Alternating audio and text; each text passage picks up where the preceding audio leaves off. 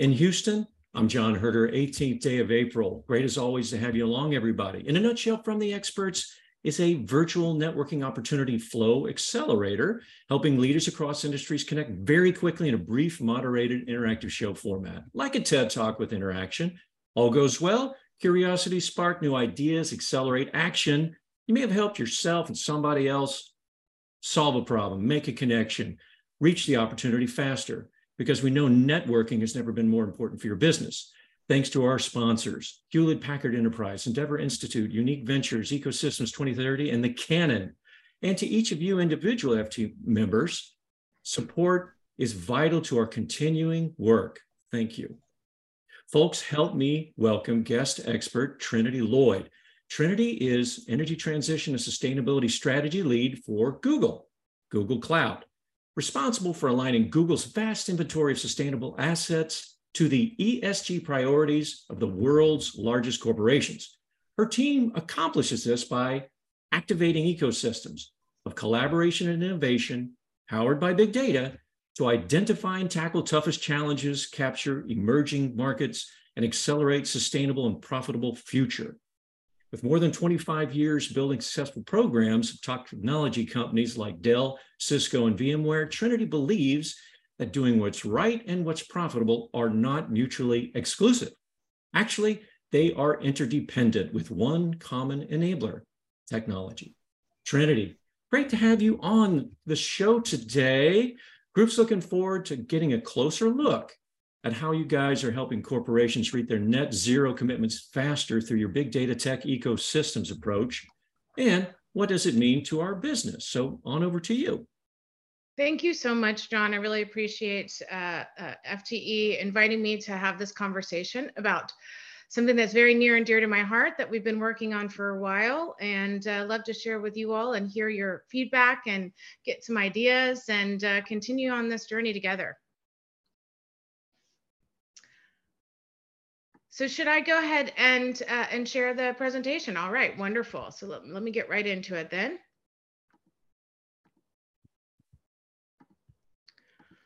All right, so I'm going to take you on a brief journey of Google's own sustainability and energy journey, just really quickly to kind of set a frame for why we're talking about this, why we care, and what we have to do with this conversation. So we have been working on renewable energy goals for a while and carbon neutrality. In 2007, we hit really our first milestone with carbon neutrality, and that was primarily through high quality carbon offsets. But we kept on that journey, and in 2017, we hit our 100% renewable energy match. We were really pioneering corporate renewable power purchase agreements in new ways to be able to reach that goal. And we kept going with consecutive achievements. And in 2018, we actually became the largest corporate purchaser of renewable energy. And I feel that we really kind of set a bar and really encouraged some of our competitors and other technology organizations and then other corporations to kind of go along on this journey with us. In 2020, we announced the elimination of our carbon legacy back to the inception of Google. But at this same time, we announced our most auspicious and difficult goal, and that was really to achieve 24/7 carbon-free energy in every region that we operate. And why this is important is because a lot of these achievements we were able to do on our own, things that we could develop innovation and keep in-house and really kind of focus on what Google does for Google. But to achieve this next goal, we really have to be able to focus on transforming the global energy supply. It's something that requires collaboration and partnerships and a broader ecosystem. And so this is really where we started to kind of reach out and begin to understand or think about how we could accomplish these goals. Now, outside of our own energy and carbon policies, what do we have to do with this conversation and how can we bring this ecosystem together? So I want to quickly set a frame for Alphabet and our portfolio of brands. This is not comprehensive, but I wanted to give you a taste of some of the unique solutions, data sets, assets, et cetera, that we have around energy transformation. People often think about Google search or Google Cloud or maybe Maps. But when you look across that portfolio, you begin to see a really common theme emerging. We have maps and Street View, which tells us really interesting things about building footprints and energy consumption, as well as EV infrastructure. I don't know if you know this, but you can leverage maps to identify the least carbon intense route to take for your journey, not just how quickly you can get there, but you can also identify what your EV infrastructure and where you could charge your electric vehicle on your way. There's also Sunroof, which is really takes rooftop solar, leveraging geospatial to identify what the potential yield or viability of that solar might be, and has really brought together an incredible ecosystem for distributed solar. There is Google Earth Engine, which supplements a lot of this geospatial data for things that really plugged into DeepMind.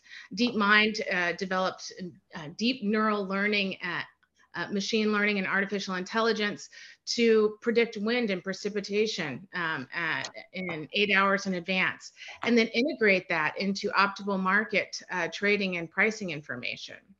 Our Google X is continuing to look across the multiple moonshots around energy, but in particular, one that you may be familiar with is really focusing on taking our grids and transforming them and modernizing them by doing a digital twin of the entire grid system for the world. Nest, of course, has tons of amazing data associated with optimizing and energy efficiency in our homes and small businesses. But you know what else? We can really understand energy demand based on how many Nest thermostats are out there, and how that's changing over time to build resilience. So really important data there. And then of course, Android, which tells us quite a bit about EV charging demands, right? With our Google Automotive services in our vehicles. And Google Cloud really gives us a nice package on how we kind of wrap all of these different pieces together and bring them to businesses and large organizations across the world. And then of course, our own energy and location team that's been pioneering a lot of the efforts that I mentioned to you and leading that charge on our 24/7 commitment, building programs and policies and new solutions so that we can really drive and support these advances. I don't know if Savannah's on with us today, but Savannah's leading one of those charges. And maybe she'd like to say a little something about 24/7 and our goals there. Hey, Trinity. Yep, I'm on. Thanks. Yeah, I'm happy to give a little bit of a background. So hi, I'm Savannah Goodman. As Trinity mentions, I lead one of our teams at Google that specifically works on incubating data and software solutions to enable Google and our partners to achieve ambitious climate goals. So like Trinity has kind of been laying out, we develop a lot of software and data tooling internally, and then we figure out how we can bring it to partners to activate the ecosystem. And so, I want to make sure we kind of take a step back and really think about how 24/7 is, what it means and how it's different, right, than what we've been achieving in the past and why it's so revolutionary, I per se. So 24/7 carbon-free energy means we're going to match our electricity consumption in every region and every hour with clean electricity. Where in the past, as Trinity mentioned, we've been doing our 100% renewable energy match, which is on a global and annual basis. And the reason we're doing this is because as a business, 24/7 actually helps us more effectively eliminate our electricity carbon footprint. It really is taking it to the true decarbonization. And what's exciting about it for Google is it's not just to reduce our own footprint, but it's also for accelerating the broader energy transition, because 24/7 procurement can incentivize new technology development and accelerating fossil fuel capacity retirement on the grid. And so in order to take on this, quite challenging and ambitious goal, we've developed a three-pronged approach. So first, we're innovating on new transaction models that help us procure clean energy in a scalable manner. Second, we're working with partners and working internally to develop and invest in new hardware and software technologies. And you could see on the last slide, Trinity shared a couple of those, kind of Google-based or Google-led technologies on the software side especially. And then finally, we are engaging with other buyers, with our utilities, with local regulators to ensure that clean energy is accessible for everyone. Because again, 24/7 is not just about Google's footprint, but it's about the broader grid system. So thanks. That's just a quick teaser, but happy to talk about 24/7 all day long. I can hand it back to you, Trinity. Thanks a lot, Savannah. I really appreciate your expertise and really pioneering this effort and sharing it with everybody. Look forward to further conversations about that. So energy transition is really about the transition of all industries, not just the energy industry, and how we consume and conserve energy. And there are so many massive systemic changes ahead of us, right? There's grid expansion and upgrades. Those are estimated to be anywhere from 65% to 5x increase over the next decade, just to meet the demands that we're anticipating. And we have to decarbonize our supply, as Savannah mentioned, create infrastructure for meeting these electrification demands, to move more towards a distributed model, accelerate our permitting and our regulatory processes. We have to also think about how are we conserving and optimizing and building resilience into our infrastructure. The world is changing in unprecedented ways, right? We have extreme weather situations, heat, floods, wildfires, mudslides. It's getting a little hairy out there, and we really have to be thinking about how do we build resilience into our infrastructure while we're trying to meet all of these increasing demands and transformation changes.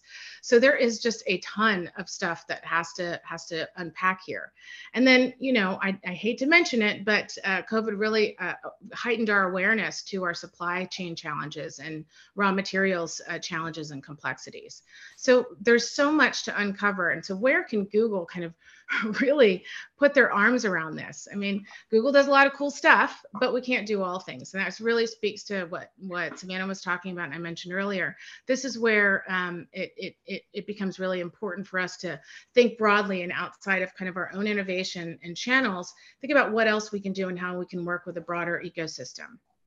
So what's interesting about the energy challenges that we're facing today is that even though we have 85% and really thousands of the world's largest companies that have committed to a carbon neutrality goal, just really mostly over the last few years, only a handful of those have been able to achieve their renewable energy goals. And a lot of times it's some of the more advanced technical companies that have expertise or energy focused companies. So supply chain interestingly account for 90% of those carbon goals for organizations, corporations, and 30% of those are estimated to have to come from renewable energy procurement.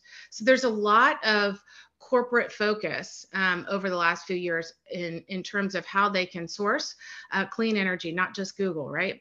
And so why is it such a challenge that despite all of these goals and all of this kind of focus in that area, that organizations aren't really hitting them or not getting there fast enough? Well, there's a lot of issues associated with it. There's accessibility, right? And accessibility means affordability. It means projects and availability.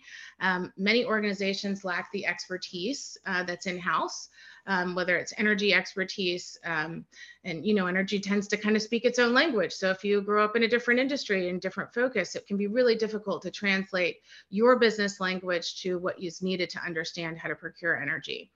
And even some of the experts when it comes to global businesses get hung up on the regional complexities with regulation and taxes. And so it becomes very convoluted and difficult. And we're talking about billions of dollars for some organizations. So there's a lot of money on the line and they have to get it right. So there's sort of a lack of expertise in-house on something that's really quite important to their goals and their financial investments. Hey, Trinity. So, yep. A question that's come up. If you take a look, the poll results have been published. Savannah is asking, hey, she's curious to know more from the folks, but the other challenges and what they're facing in renewable energy goals. And then Kevin is saying, hey, he's trying to stick with standard practices and avoiding risk, possibly what is that, a philosophy? Sorry. Kevin, can you say your question, please? Say it more clearly, quickly. Yeah, sure. Just wondering if, you know, in C-level decisioning, if sticking with a standard process or a standard way of doing things and avoiding risk, is that kind of what's slowing down transition to renewable energy or cleaner energy? Yeah, I think it's, thanks, Kevin. I appreciate that. I think one of the main problems that we're seeing is the lack of expertise, but also the lack of data. The data exists kind of all over the place, particularly for large organizations. And when they're trying to ascertain, is this affordable? How can I accomplish this? How do I set a plan? Just getting to the data to start that process can be a 2-year journey. And for a global company with a lot of locations, in a non-digitized format, you can imagine how difficult that can be. And by the time they get there, it changes. So the really long portion of the process is kind of up front and slowing things down. In addition, it's finding who can help them on this journey if they don't have that expertise, and kind of what that process looks like. And there's a lot of risk and uncertainty, and kind of in a speed or acceleration that's kind of required based on some of the timeline for these commitments. So I think it is a few things kind of simultaneously. One of the other challenges is really in organizations as they kind of consider their renewable goals and align those with our carbon policy, and where they can actually kind of make moves and inroads. And oftentimes this is where unbundled RECs comes into the equation. But with net zero goals in particular, and the additionality requirements, it becomes even more complex for them. So they're really, what I'm finding is a lot of them are trying to figure out what is the way to make this happen and affordable, particularly for small locations, shared buildings. Certain regions are really particularly challenging, and that's really kind of what we've been focusing on. How do we address those challenges simultaneously? And I think you're right, Kevin, because really we need to think about it in a different way, right? We have to think about how do we kind of recognize the momentum and capture the momentum of the moment with these two challenge areas and buckets at the same time. How do we unlock sort of the opportunity of corporate renewable goals and carbon goals to help with the grid expansion investment that we need? And this is really where our focus has been. A lot of organizations have told me, hey, Google's got some cool things, but how do I use those? How do I bring those together? Because I'm still just trying to figure out that front end problem. And that's when we really kind of started working towards what can we do, and how can we build this ecosystem to streamline that process and think about it in a different way. Thanks, Trinity. So, yeah, no problem. Let's go ahead and open the floor and get some feedback, continued feedback from the group. And folks, if you're new to the show, we always start with kind of a group discussion question. So chat box that we'll continue to follow up with. When you share, please share your name and your 30-second share very briefly, or you could raise your hand and we'll reach you that way.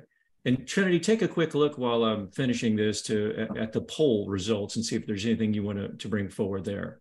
And if I call on you and you don't have anything to say, you can just say pass. The point is to be interactive in the discussion. Okay, with that, Gus, can you go ahead and put in the group discussion questions? And Trinity, anything on the poll? Yeah, I think it's interesting to see on here the makeup of how organizations here are buying and or selling renewables depending on where they are in the ecosystem. But pretty significant amount of RECs, PPAs, VPPAs is kind of on the lower side, which kind of tracks for some of the things we've been talking about through your utility. So a pretty significant portion here of other and unsure. So interestingly enough, this does kind of track with what we've been seeing and why we've been trying to make this a little bit easier, bringing new renewable energy into the region, into the grids where you're already procuring through aggregated buyer demand and remote sensing. So, and was there any other questions or thoughts from the group? Yeah, no, we've got. Hi. Sorry, yeah, I'd just like to hop in here. So just to introduce myself, my name's Tara, and I work with Platts. So I'm a price reporter, actually. I'm coming from more of the pricing angle and I cover the hydrogen and ammonia market at S&P Platts. And what we usually try and do is bring transparency in terms of pricing and hopefully affordability to these markets. And I think my main question to kind of get, I guess, the ball going is what specific commodities are you looking at with your low carbon energy? Is it kind of hydrogen and ammonia and the different production pathways there, or are you looking at more low carbon produced kind of gas? So kind of what specific commodities are you, Trinity, and then I guess everyone else who's interested in renewables, what energy are you guys sourcing? Well, I think there's two sides of that. So for our carbon policy, that is, I don't know if she's still on, but that would be something for Savannah. For the solution on how we kind of expand the ecosystem to other organizations, we don't. That's aligned to those organizations' policies, right? And we're just trying to open up the access and the ability for them to accomplish those goals through automation and aggregation. So on my side of the equation, we're not identifying what type of energy needs to be sourced. That's actually part of the process as we map facilities and supply chains with leveraging geospatial and remote sensing and building footprints. Then our partner Ren goes in and really aggregates them. It aligns that with another partner we have called Electricity Map, which identifies the grid carbon intensity. And ultimately, those things together allow us to aggregate buyer demand to bring the development to those regions and affordability across multiple different sizes and facilities and locations, et cetera. And so the alignment of what is being procured is aligned to those organizations within that bundle. Okay. That makes sense. Thank you. I'm happy to jump in quickly and just answer the Google specific question if it's helpful. So we do believe that a large portfolio, a diverse portfolio of energy supply is important. There's a lot of research that shows having that diversity is really the only way of getting to true net zero grids. And so for our own goals, we incorporate, of course, the traditional renewables like wind and solar. We're looking a lot at geothermal. Hydrogen is definitely an interesting area. We're really focused on the low carbon hydrogen. So really, green hydrogen and figuring out how we actually track and validate that it's green. We are open to biomass in certain regions, but again, that can be kind of a spectrum. So we're really trying to figure out how we can validate low carbon options. Nuclear, we're also open to incorporating into our portfolio, which, that isn't the case in every region necessarily, but, again, having those clean, firm base loads like geothermal and nuclear, we know are going to be really important to get to a true 24/7 carbon-free grid. That's a great point because that ability to validate the carbon intensity and the claims is so critical for a lot of the carbon policies, and what energy is available in those regions has a lot to do with the risk associated with making those decisions in those regions. So that's interesting. Hey, Aaron, would you share your question? Give it a little context. Tell them who you are. I made some comments on why the transition to renewable energy was taking so long before. And, a lot of that just happens to do with, the tariffs going cross state, are you in a competitive market or otherwise? Then Arizona, one of the solar capitals of the world. I mean, APS, they're taking one RFP a year, I believe, for new solar projects. You're looking at, as an investor or a developer, you're looking at selling power back to them, probably at like 3 to 5 cents a kilowatt hour. A lot of the incentives that were really good about 10 years ago are starting to decline in solar. Furthermore, battery energy storage systems are massive investments. Meanwhile, so your options are either photovoltaic or CSP. CSP is really nice in the desert, but you need water because you need your steam generators. Right. So there's a huge water consumption requirement. Thermal energy storage also is really nice. But then the second question I asked was, I believe to Savannah, for your guys' purposes for hydrogen, are you interested in the mobility market for your fleet, or are you more interested in using hydrogen to generate power? Yeah, great question. I would say we're more focused right now on the power generation aspect of hydrogen, just from the scalability standpoint. We are focused on, I would say, more electrifying our fleet, for example, of vehicles at data centers. So likely, just given how much progress has been made in the EV markets, that's a bit of a quicker transition for us there. Okay. I think you're also speaking to something that is, in various areas we're working on, which is how do we identify what's appropriate from a site selection perspective based on sort of all the multiple parameters, right? That's a data and machine learning problem, and pulling in a lot of the time series data we have with Earth observation and the climate models that we've developed across the different parts of our portfolio. And trying to identify kind of what is the best option here based on all of the characteristics. And those are big data problems that we continue to work on. And the more organizations that do this with us and the more data we have, and the better the models get. So one of our guests, Kevin, has a geothermal plant that he's going to be making here pretty soon up in Nova Scotia area. And his question was, how hard is it, or how transferable is it? How to kill all mosquitoes in the area in 90 seconds. Nice. We've got a video playing back there. How straightforward is it to in North America to purchase RECs? Can anybody answer that aspect? What do you mean by straightforward? Kevin? Yeah, I'm just, I was curious, how accessible is the market? Is there yet a market where there's, traction or regular trading for ECs going on, or is it always like a direct transaction if someone's acquiring an unbundled REC? Yeah, there's different, there are different options and different marketplaces, but what's becoming where it's becoming more and more accessible, but I think at least where I'm seeing, and unfortunately Savannah has to drop off, but we can ask a follow-up from her perspective, or if anybody else here has a perspective, but what I'm seeing more and more of is because there needs to be that verification component, and it needs to be really tied to the consumption as much as possible, or to their direct supply chain from a net zero perspective. It's becoming it's less about the accessibility of being able to procure them, and more about the confidence in what they're procuring and how it's being retired, and all of that kind of front end expertise that I mentioned. So we've got the automotive side in here. We've talked to people from the engineering side. We've also got technology owners in here. Any questions from you guys? I'm real curious about some of the different types of collaborations that you've had to put together to bring your stuff to market. Anybody out there, you can raise your hand, or you can speak up here.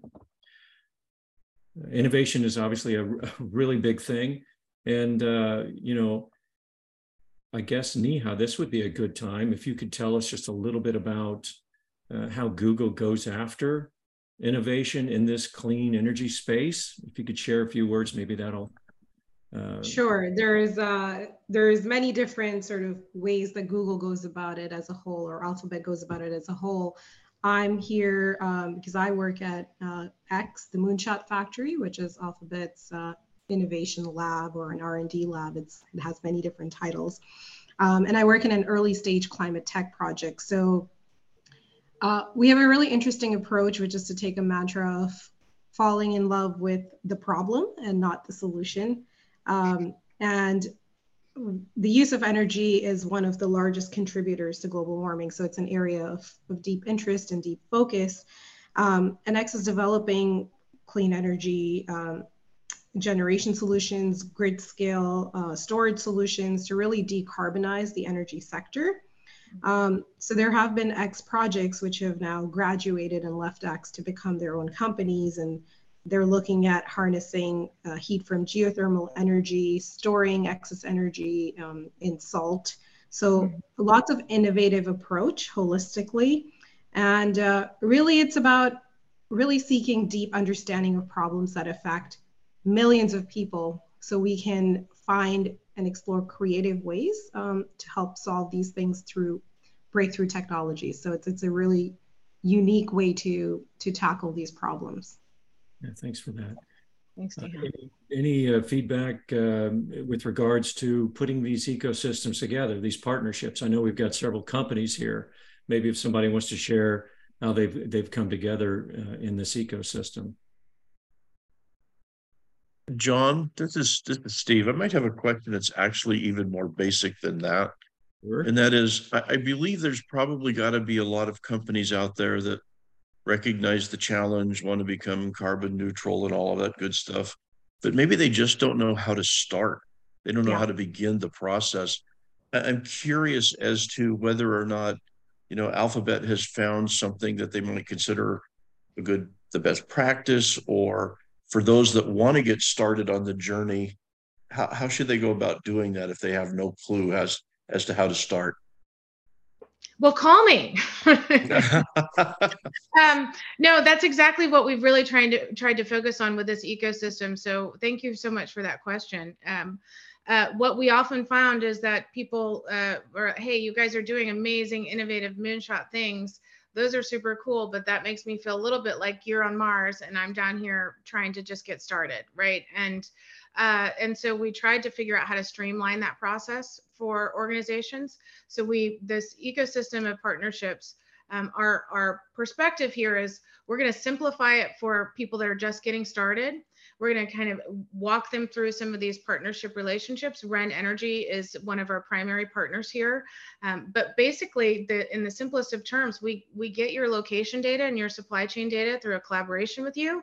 We leverage geospatial and other solutions and tools to understand your carbon intensity, your energy consumption, and your carbon makeup, if you will, associated with your scope 2 or electricity emissions. And then Ren helps you help by packaging and kind of mapping your facilities and packaging that with either organizations in your supply chain or other organizations through their platform to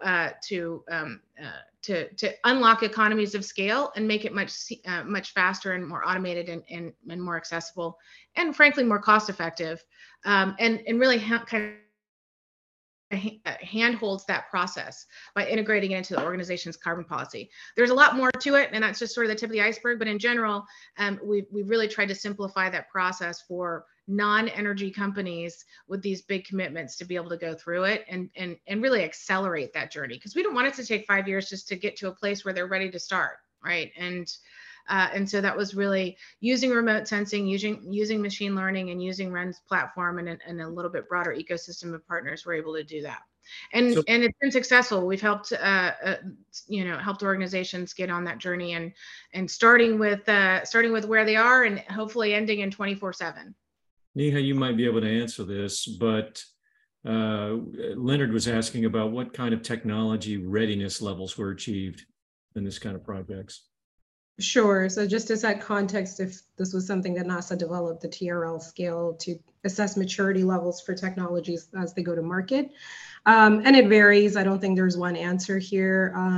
X you can think of as an incubator of tech, and technologies can leave X at various TRL levels, just depends on what the market availability is like. So I think for the two projects I referenced, they were relatively advanced and de-risked, versus a lot of things that X is now doing in climate could potentially leave X at an earlier stage, just given where we are in the world. So no one good answer for that. Right.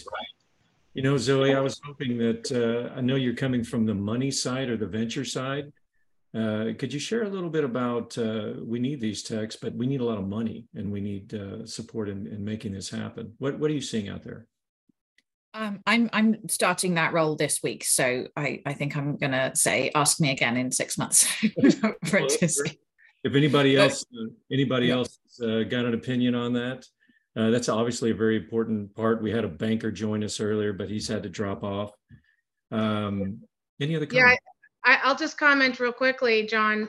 We have a lot at Google. We do have a lot of startup accelerator programs. And I think particularly around climate and innovation, we're seeing more and more of them out there. And I think the biggest thing that is the most important from my perspective is there is money. How do we unlock that money to the solutions that have efficacy and viability? And there is sort of a gap from an expertise perspective, because we're talking about things that are new to a lot of people. And so how do we really enable the understanding of solutions that are really solving a problem or a need, and helping people understand climate? We don't want to make so much noise around innovation that there's just a lot of stuff going everywhere, but we do want investments in the places it's needed, and helping people understand exactly what those markets look like and where help is needed is I think the biggest challenge right now. Dr. Ravi Fernando asks, does Google yet have the services where they would establish the root solar capacity given the coordinates?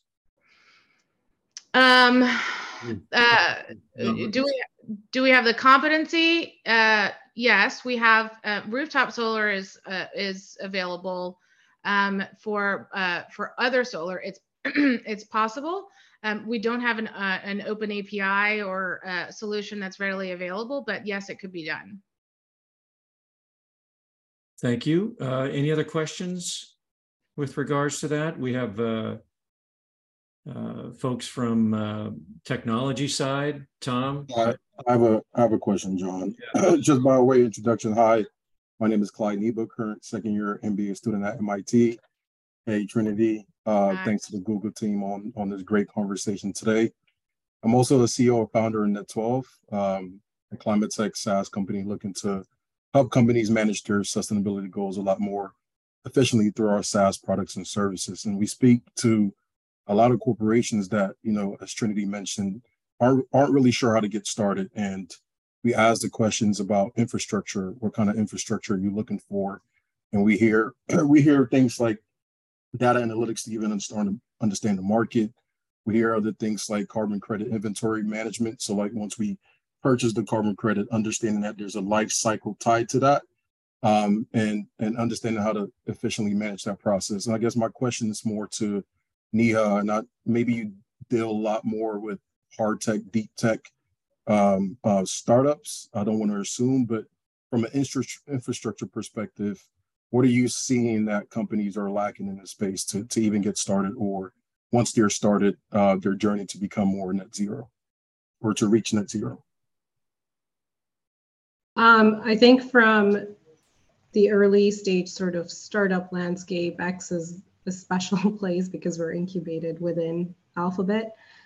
So we, have the privilege of all the infrastructure available to us via central team. So yeah, I don't think I have a lot of specific information on that one.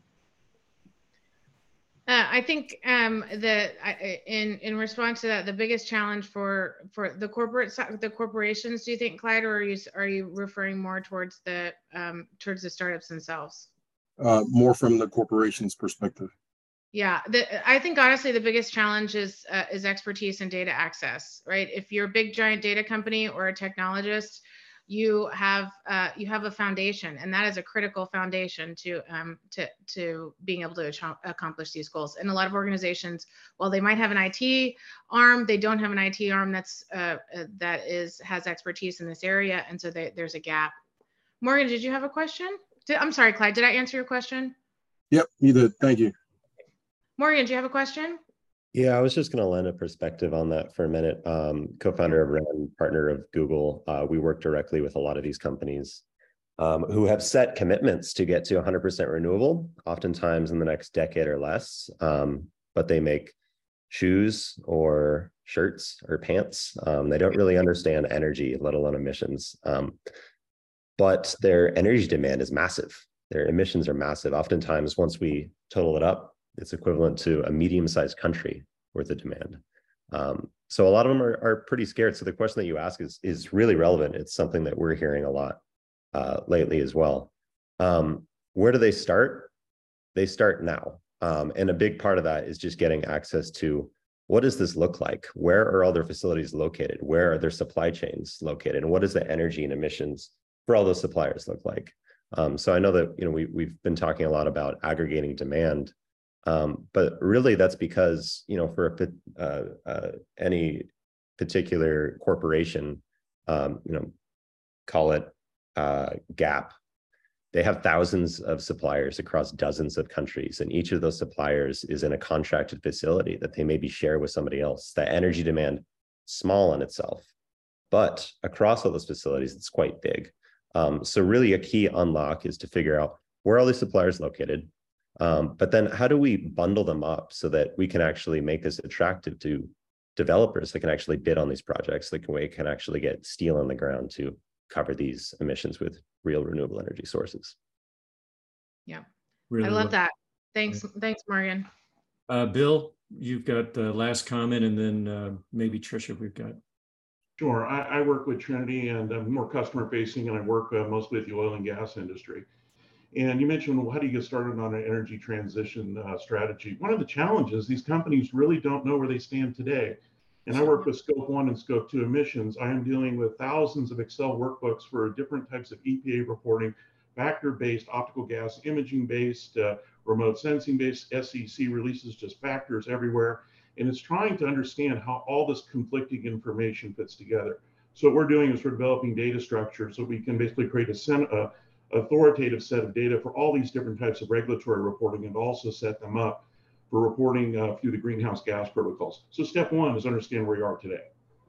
Yeah, that's a great point, Bill, because that also speaks to the verification piece. It's not just about verifying the RECs and where you're procuring, it's about verifying that you're hitting the goals based on really understanding. And then doing that within the context of what you're required to do makes it that much more complex.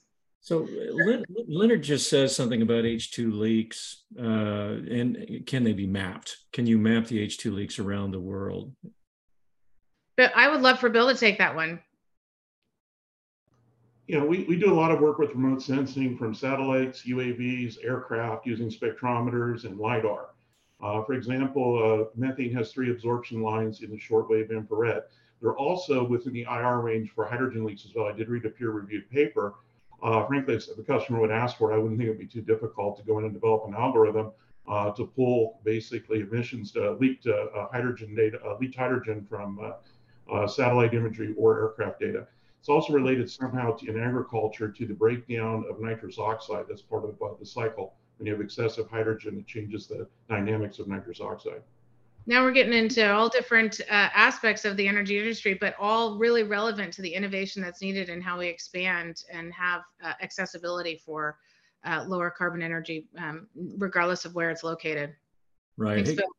Tricia, I'm sorry if I scared you away saying the last comment. If you want to share your question, go for it. No, it's good. Thank you, everybody. And Morgan answered my question. It was around how REN is helping to aggregate that demand. So he answered it. It was awesome. Thank you.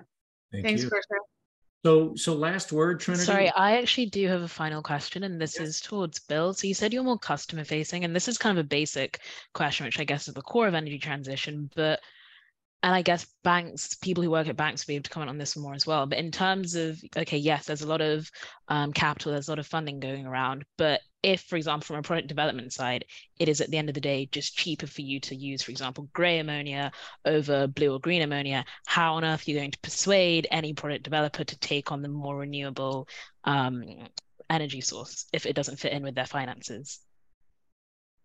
Well, the ROI is a big part of the problem. We have some direct experience geothermal. We're working with a lot of oil and gas companies for repurposing basically marginal or shut-in wells or former gas wells that are based in hot rock. And high capital expenditure to bring this in, but what's the value of the electricity? How much more are customers willing to pay for a kilowatt of clean geothermal opposed to 9 cents per kilowatt in Texas for a fossil fuel-based one? So I think it really comes down to the business case. We're also doing some work with sustainable aviation fuel. There's a premium, it costs more to make it. How much are the customers willing to pay for that extra logo? And that sort of determines whether or not these projects get started based on the business case. But it has to be verified 100%. It's the differentiated commodity space. And once that happens and you can verify it across that value chain, that's a lower life cycle, then that sets a competitive precedent, right? And that's really the goal. Thank you. make it easier for them to make those decisions. Right on. Trinity, Yeah. any last words, unless there's one more comment? We run up against time. Yeah, I mean, just from my perspective, it's a great conversation as always. I'd love to hear from anyone here. If there's aspects of this process or journey that you want to share, your perspective, your insight, something that's missing or help that you need, or something that you've created from an innovation perspective, we'd love to hear from you. Again, this is about an ecosystem. Expanding the ecosystem, making it easier for everybody to accomplish these goals. And if they accomplish their goals, we'll get there and accomplish ours as well. So thanks very much, John. Really appreciate it. Thank you, Trinity. So folks, how was the expert talk today and the discussion? We've just turned on the poll. Take a few seconds now and complete that. It's really important to us.